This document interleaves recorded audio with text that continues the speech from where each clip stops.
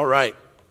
So, almost every year on my birthday, my mom loves to have a particular conversation with me. And this is how the conversation goes. It can be in person or over the phone, but around my birthday, she'll call me up or she'll see me and she'll say, so I just turned 35 in October, so she'll say, Anthony, 35 years ago, there I was, in the middle of the night, and I just feel you just starting to claw your way out of me. And then I had to go to the hospital.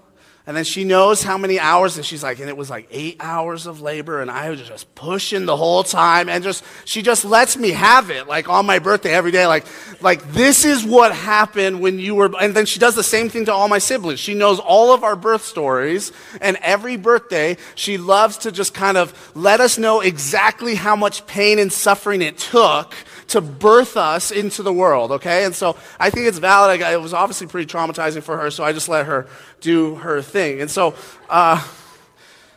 moms, they just have an uncanny ability to remember all of our origins really well. They know things that we don't know about our origins. They know things that we could never know. They remember things that we've forgotten. Moms know a lot about our origins. And this is why I love the opening chapters of the Gospel of Luke. If you go to the opening chapters of the Gospel of Luke, you get these stories that surround Jesus' birth and Jesus' birth story itself. And to me, as I read the opening chapters of Luke, it's almost like the author, Luke, went up to Mary and just said, hey, tell me about the whole Jesus birth thing. Like, tell me about it. Now, theologians and academics will probably tell you their lives never overlapped.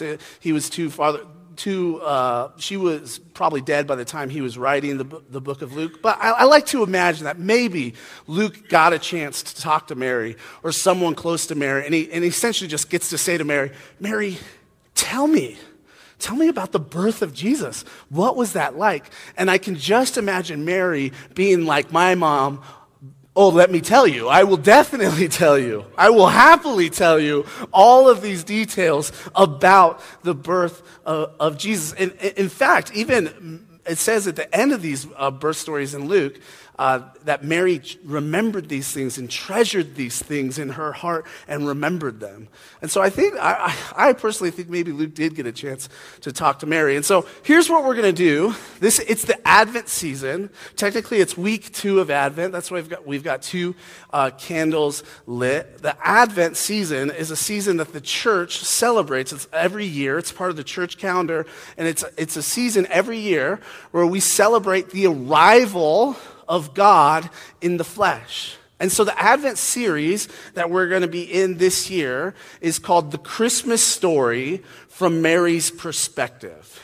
And so what we're going to do for the next few weeks in this Advent series is look at some of the more Mary-heavy passages about Jesus' birth and see what is the Christmas story from Mary's perspective. How would she tell us the things about Jesus' birth and the events surrounding Jesus' birth? And so we're going to take a few weeks and just kind of look at the Christmas story from Mary's perspective. We're going to be, I think, mostly, if not all, in the Gospel of Luke, because you just really see the Mary-heavy perspectives there. And then as we're going through the Christmas story from Mary's perspective, really the goal for us will be to see God and his arrival to earth and all the things that means for us in these passages. And so that's what we're going to be doing the next few weeks, the Christmas story from Mary's perspective. Today, we're going to start off with the birth announcement. Essentially, an angel comes up to Mary and talks to Mary about the birth of Jesus. We're going to be in that story. So here's what we're going to do today. We're just going to be in that passage. We're going to have a fun little story time together at the beginning of the sermon. But then after we're out of that passage, what I want to do is I want us to imagine as if we were asking Mary about this story, what are some of the things she would remember to tell us, right? Just like my mom remembers to tell me the suffering she experienced, I think there are things that Mary would remember to tell us about this birth announcement. And so I think there's 4 things that we'll go through that Mary would just remember to tell us. And they're details that are in the text here, but I think that there's ways Mary would say it, and she would even elaborate for us if we got the chance to sit down with her and be like, tell us about the birth of Jesus. So that's what we're going to do. Go through the story together and then look at 4 things Mary would remember to tell us from her perspective about the birth story. So let's hop into it. We're going to be in Luke chapter 1.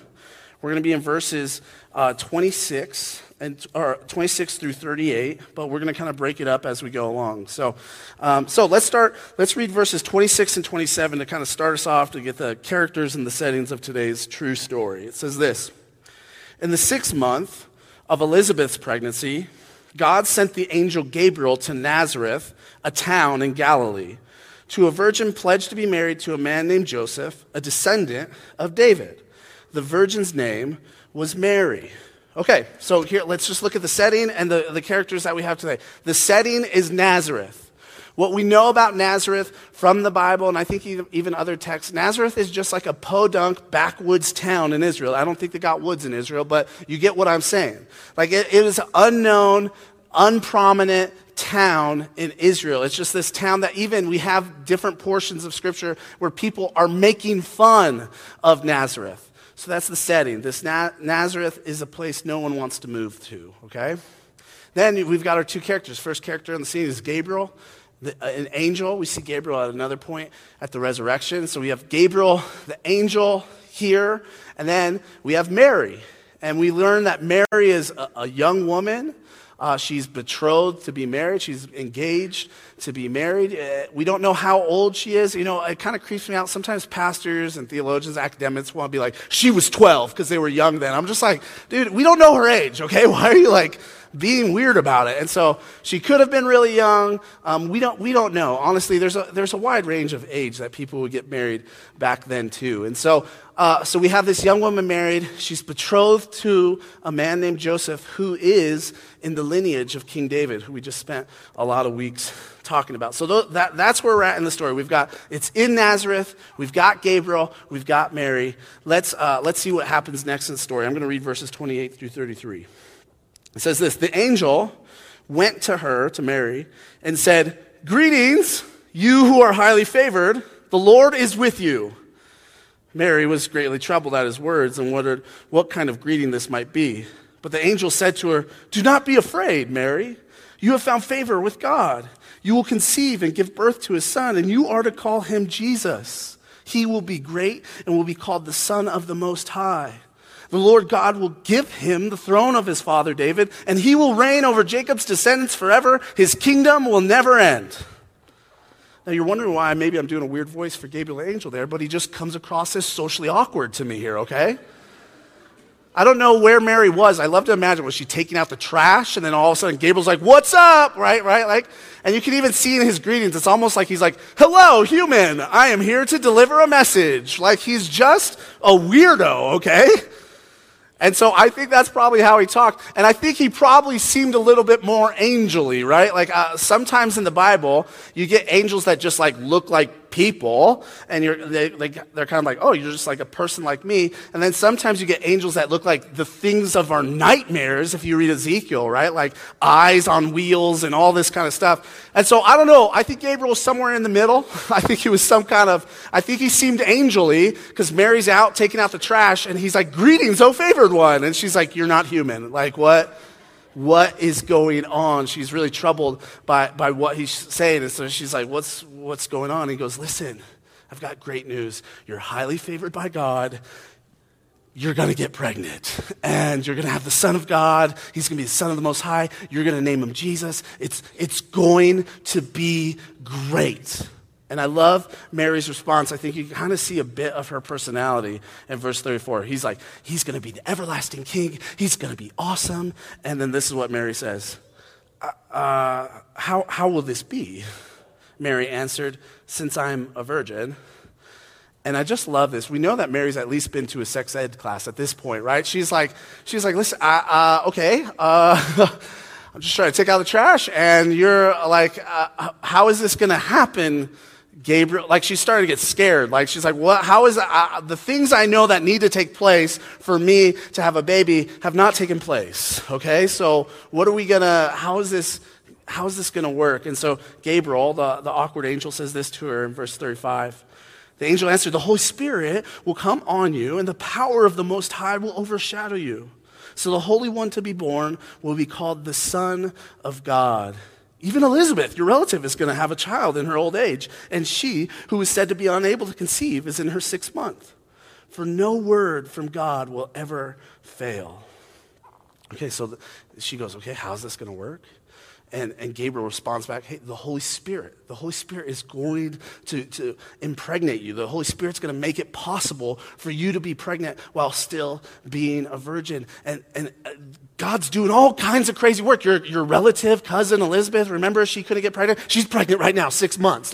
And he's just excited about all these things that God is doing. He's like, this is amazing. He's going to be Son of God. Like, this is what God has been up to. And I love Mary's response, verse 38 to Gabriel. She says this, I am the Lord's servant. Mary answered, may your word to me be fulfilled. Then the angel left her. It's almost like when Gabriel says all this to her, she's like,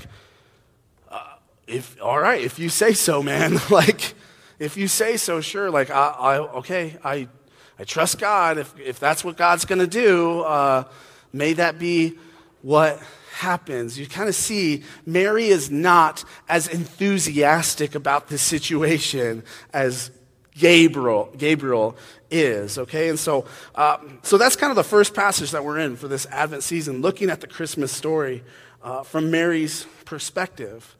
And I think that if we had a chance to sit down with Mary and say, okay, Mary, tell us about the birth story. Tell us about the birth announcement. We heard you talk to an angel. Like, what was that like? I think there's 4 things that she would highlight to us to make sure we knew about this birth announcement. And here's the first thing. I think she would say this. I think she would say, God did this. This pregnancy, the birth of Jesus, this was part of his plan. God did this, right? You know she was out there telling everybody that would believe her that she didn't get pregnant pre-marriage from some other guy. In her culture, that was very much a taboo, where she could have been punished in all sorts of ways because of her Jewish faith and the kind of different things they had set up in that. And so you know she was out there telling people as soon as she started showing, like, this is from God. Like, God is doing this. I didn't choose this. God is doing this. This is God's plan. I could even just hear, like, ask my sister. I never go out, okay? I never go out. I promise. Like, God did this.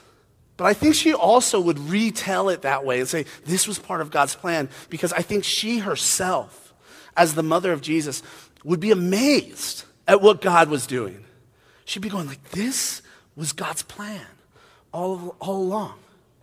Her and the rest of Israel were in this time where they were in exile, where they were under the rule of Rome. And they had been under the rule of different authorities and government authorities for the last 400 years or so. And they as a people began to go, is God really our God? Is the God of Israel really here? Has he abandoned us? What is he up to? They would hearken back to the prophecies they hear in Isaiah about God restoring them as a people and restoring them in all kinds of ways. And Mary and Israel would be going, what's his plan? What's God's plan? And I think many years later, Mary would tell us this was part of his plan. This was part of his plan to bring about this restoration of all things. He was going to do it through a baby that I was going to birth. God was going to arrive to earth in the flesh through a baby, a weak, seemingly insignificant baby. And this baby is the Son of God that's going to be upholding God's promises to Israel and bringing that restoration. I think that's what she would make sure that we knew, that this pregnancy that she had was God's work. And this was how God's plans were coming about to live out his promises to his people. All right, the next thing that I think Mary would make sure to tell us is I think she would say, he came to Nazareth. Gabriel came to Nazareth. I was hanging out in Nazareth. He came to Nazareth. I think she would definitely make sure to tell us that because of Nazareth's reputation in that day. The God of the universe sent an angel to proclaim the climactic moment in history, or really the climactic life in history, to and through a woman that lived in Nazareth. Right? God didn't need someone from a Roman capital. God didn't need someone famous. God didn't need to bring someone from some prominent place. He went to a backwoods town that other Israelites made fun of, a small town that was not well known. I think the fact that God uses a woman from Nazareth shows us certainly the power of God, but I think it also shows us the values of God. At Redemption, we have these different cultural statements we say to kind of say, hey, this is what we want to embody as a people. And so one of those things you see when you walk in, all of life is all for Jesus. But another one of our cultural statements is, there are no little people and no little places. And that's because of these kinds of moments we see in Scripture. God sees the Nazareths of the world. God uses the Nazareths of the world. God sees the Marys of the world. God uses the Marys of the world. For God, there are no little people and no little places. The Advent story reminds us of that. Which, if you find yourself looking down on certain people groups, or certain places, I would just remind you of your identity in Christ, identity as part of the people of God, that's not what God does. He doesn't look down on places. To God, there's no little people and no little places. And so I definitely think Mary would have been going, he came to Nazareth, of all places. He came to Nazareth. He met me in Nazareth. He used me, a gal from Nazareth, I think she would say. All right, the third thing that I could see Mary just having to tell us, if we're like, hey, tell us about this birth story, I think she would have told us, hey, Gabriel told me what to name him. Gabriel told me what to name him. He told me to name him Jesus. I didn't pick this name. Gabriel said, you're going to name him Jesus. And I was like, okay. And I think she would make sure to tell us the story behind that name choice. In Hebrew, the name, Jesus' name, so what Gabriel was actually saying to Mary was probably Yeshua, is the name Yeshua. So we say Jesus because Jesus is the English translation of the Greek version of Jesus. So Yeshua got turned into like Iesus or something like that in Greek, and then from there we turned it into Jesus. Okay? But if we did a straight from basically Hebrew to English, Yeshua into English is Joshua. Okay? So I just want to point out that all of us are worshiping a guy from the Middle East named Josh. Okay? So I just want to point that out.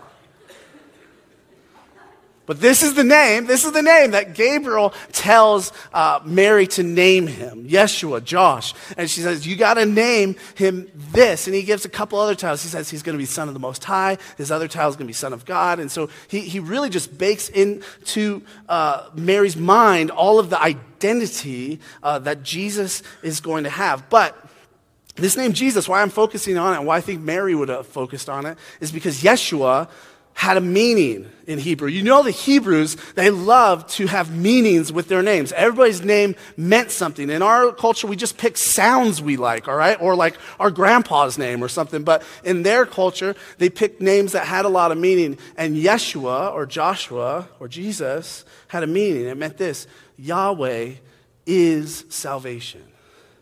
Yahweh.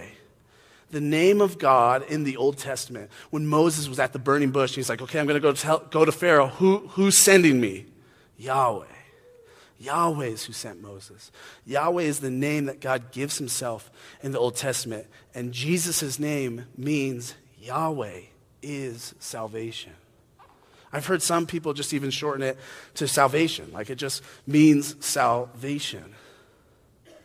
And so I think Mary would have definitely been clued into that. I think that would have been very significant for Mary, because I think what Gabriel was communicating to Mary was this son that was to be born, he is the salvation that her and her people have been waiting for. The salvation from the oppressors that they've been under. Her people, the Jewish people in that time, they knew that this world and themselves needed salvation. A lot of them were focused mostly on getting salvation from their Roman oppressors, but they still had a deep and rich history of knowing they needed salvation from sin and death itself. And when Gabriel tells Mary his name is going to be salvation, his name is Yahweh, is salvation, what she is getting clued in on there is that salvation was coming in the flesh. God's salvation for his people was coming in the flesh, in a promised son, the Son of the Most High, the Son of God. And so I just think it's important. I think Mary would definitely be telling us, Jesus, do you know what Jesus' name means? It means Yahweh is salvation. His name does not mean obeying the rules is salvation. His name does not mean living out your dreams is salvation. His name does not mean figuring out life is salvation. His name does not mean love is salvation. His name means he, Yahweh, is salvation. God himself is our salvation. The Christmas story is a story about God saying, no, I'm your salvation. God does the saving and renewing work we need. And God himself is the salvation we need.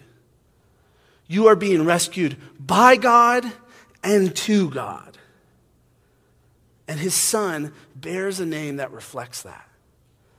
The Advent story reminds us that Jesus' name is salvation. He is the salvation. He is the salvation. And Mary definitely would have told us the story behind that name choice. All right, the last thing that I think Mary would say in her telling of the story of her encounter with Gabriel, I think she would say something like, and I just chose to trust him. I just chose to trust him. If you remember how the story ends, and we kind of already noticed it, Mary was not very enthusiastic. And that's not just my take on it. Like, other people read it and go, we're not seeing a super enthusiastic Mary, because especially in next week's passage that Rand's going to teach for us, we're going to see her enthusiasm eventually comes about. But she's not as enthusiastic about it as Gabriel. But yet she chooses to trust. Her life is about to drastically change. It's going to get harder because she's going to be pregnant. It's going to get harder because she's going to be pregnant before she's supposed to in her culture. Her marriage could get canceled, which meant all sorts of poverty and problems for her. She could be harmed by the religious leaders because of it. God has put this huge task on her when Gabriel is saying these things to her. And Gabriel, the whole time, he's like sugarcoating it in flowery language, which is true. All the things Gabriel is saying is absolutely true, but you can see why Mary was apprehensive about it all. She's like, what? Okay. Am I pregnant right now? Like, what? It's like, when I go back to my room, like, how's this? Like, this is a lot, Gabriel. Like, that's what I would have said. But she doesn't rebel. She doesn't complain. She essentially goes, all right, let God use me that way. I hope it happens how you said. May it happen like you said. I can imagine, like, years later, someone going up to Mary and being like, Mary, how did you react when Gabriel said all that to you? And I can imagine her response being like, well, I chose to trust God. I don't know if I wanted to. And I was really scared, and I was unsure about what was going to happen. But I chose to trust God, even though my heart was scared and unsure. I feel like she would tell us that. And I love what we get to see about Mary's faith here. Mary has a trusting faith. A trusting faith is a faith that I can get behind. Here's what I mean. I think God is often inviting us to trust him rather than work up some sort of strong willpower faith. And that's good news to me and my scared, distrusting soul. That God's not saying, Anthony, you just need to have the strong willpower faith. I think a lot of times God is just saying, will you just trust me? Will you take my hand? Mary helps us to see what all of our relationships with God look like at some point. Some of you have the gift of faith, so this is not as much something you deal with. But most of us, at some point in our life, that becomes tough. And I love that the God of the Bible that we see is a God that's inviting us into a trusting faith, where we entrust ourselves to God, not build up some false, fake, external-looking, strong willpower faith. Following Jesus is a practice in trusting God. Living like Jesus is a trust in God's vision for what it means to be human, when our own visions for what it means to be human seem far more compelling at times. Choosing to actively love God is a practice of trust when his love at times feels far away. Choosing to actively love our neighbor and our enemies is a practice of trusting God when vengeance and selfishness taste like candy in comparison to loving our neighbor and enemy. And so I love that the mother of the Son of God was someone who apprehensively trusted God. Because that's me a lot of times too. And it's you guys, if you're going to be honest with yourselves. God is inviting us to trust him, not have this perfect, strong, will-powered faith. And that's the Advent story. God is inviting the world to trust in something seemingly small and seemingly insignificant. And so that's how the Christmas story starts from Mary's perspective. Her letting us know that God was the one doing this. This was part of his long-held plan for the salvation of Israel and the world. Her letting us know that God came to Nazareth and he had a name for his son already, which is Yahweh is salvation. And even her story involved an apprehensive trusting of God. And so may we see the beauty of God from Mary's perspective this Christmas. Amen, church? Amen. Let's pray. God, thank you for the Gospel of Luke. Thank you for these birth stories. Thank you for this birth announcement. Thank you for how you worked this all out. God, it's amazing what you've done. It is not how I think any of us would have done it. It's humble. It's meek. Some might even say it's weak. But God, in even your weakness, it's far stronger than anything we could do. And so, God, this Christmas season, as we look at the Christmas story from Mary's perspective, I just ask that we would see the things that you want us to see. This morning, God, if there's things that you want to press upon our hearts, I ask that you press those things. God, even for us, as we see her trusting faith, God, may we have a trusting faith in here. I think too often we have like a willpower-driven faith in here. And God, I think you're inviting us into something much more relational, where we just entrust ourselves to you. And so, God, for those of us in here where that's difficult, I ask that your Spirit would do something to make that less difficult. And then, God, stir something in all of us to worship you, worship your ways, worship your Son, because your Son's name means Yahweh is salvation, and we need that salvation, whether we believe it or not. So, God, we love you and we need you. Amen.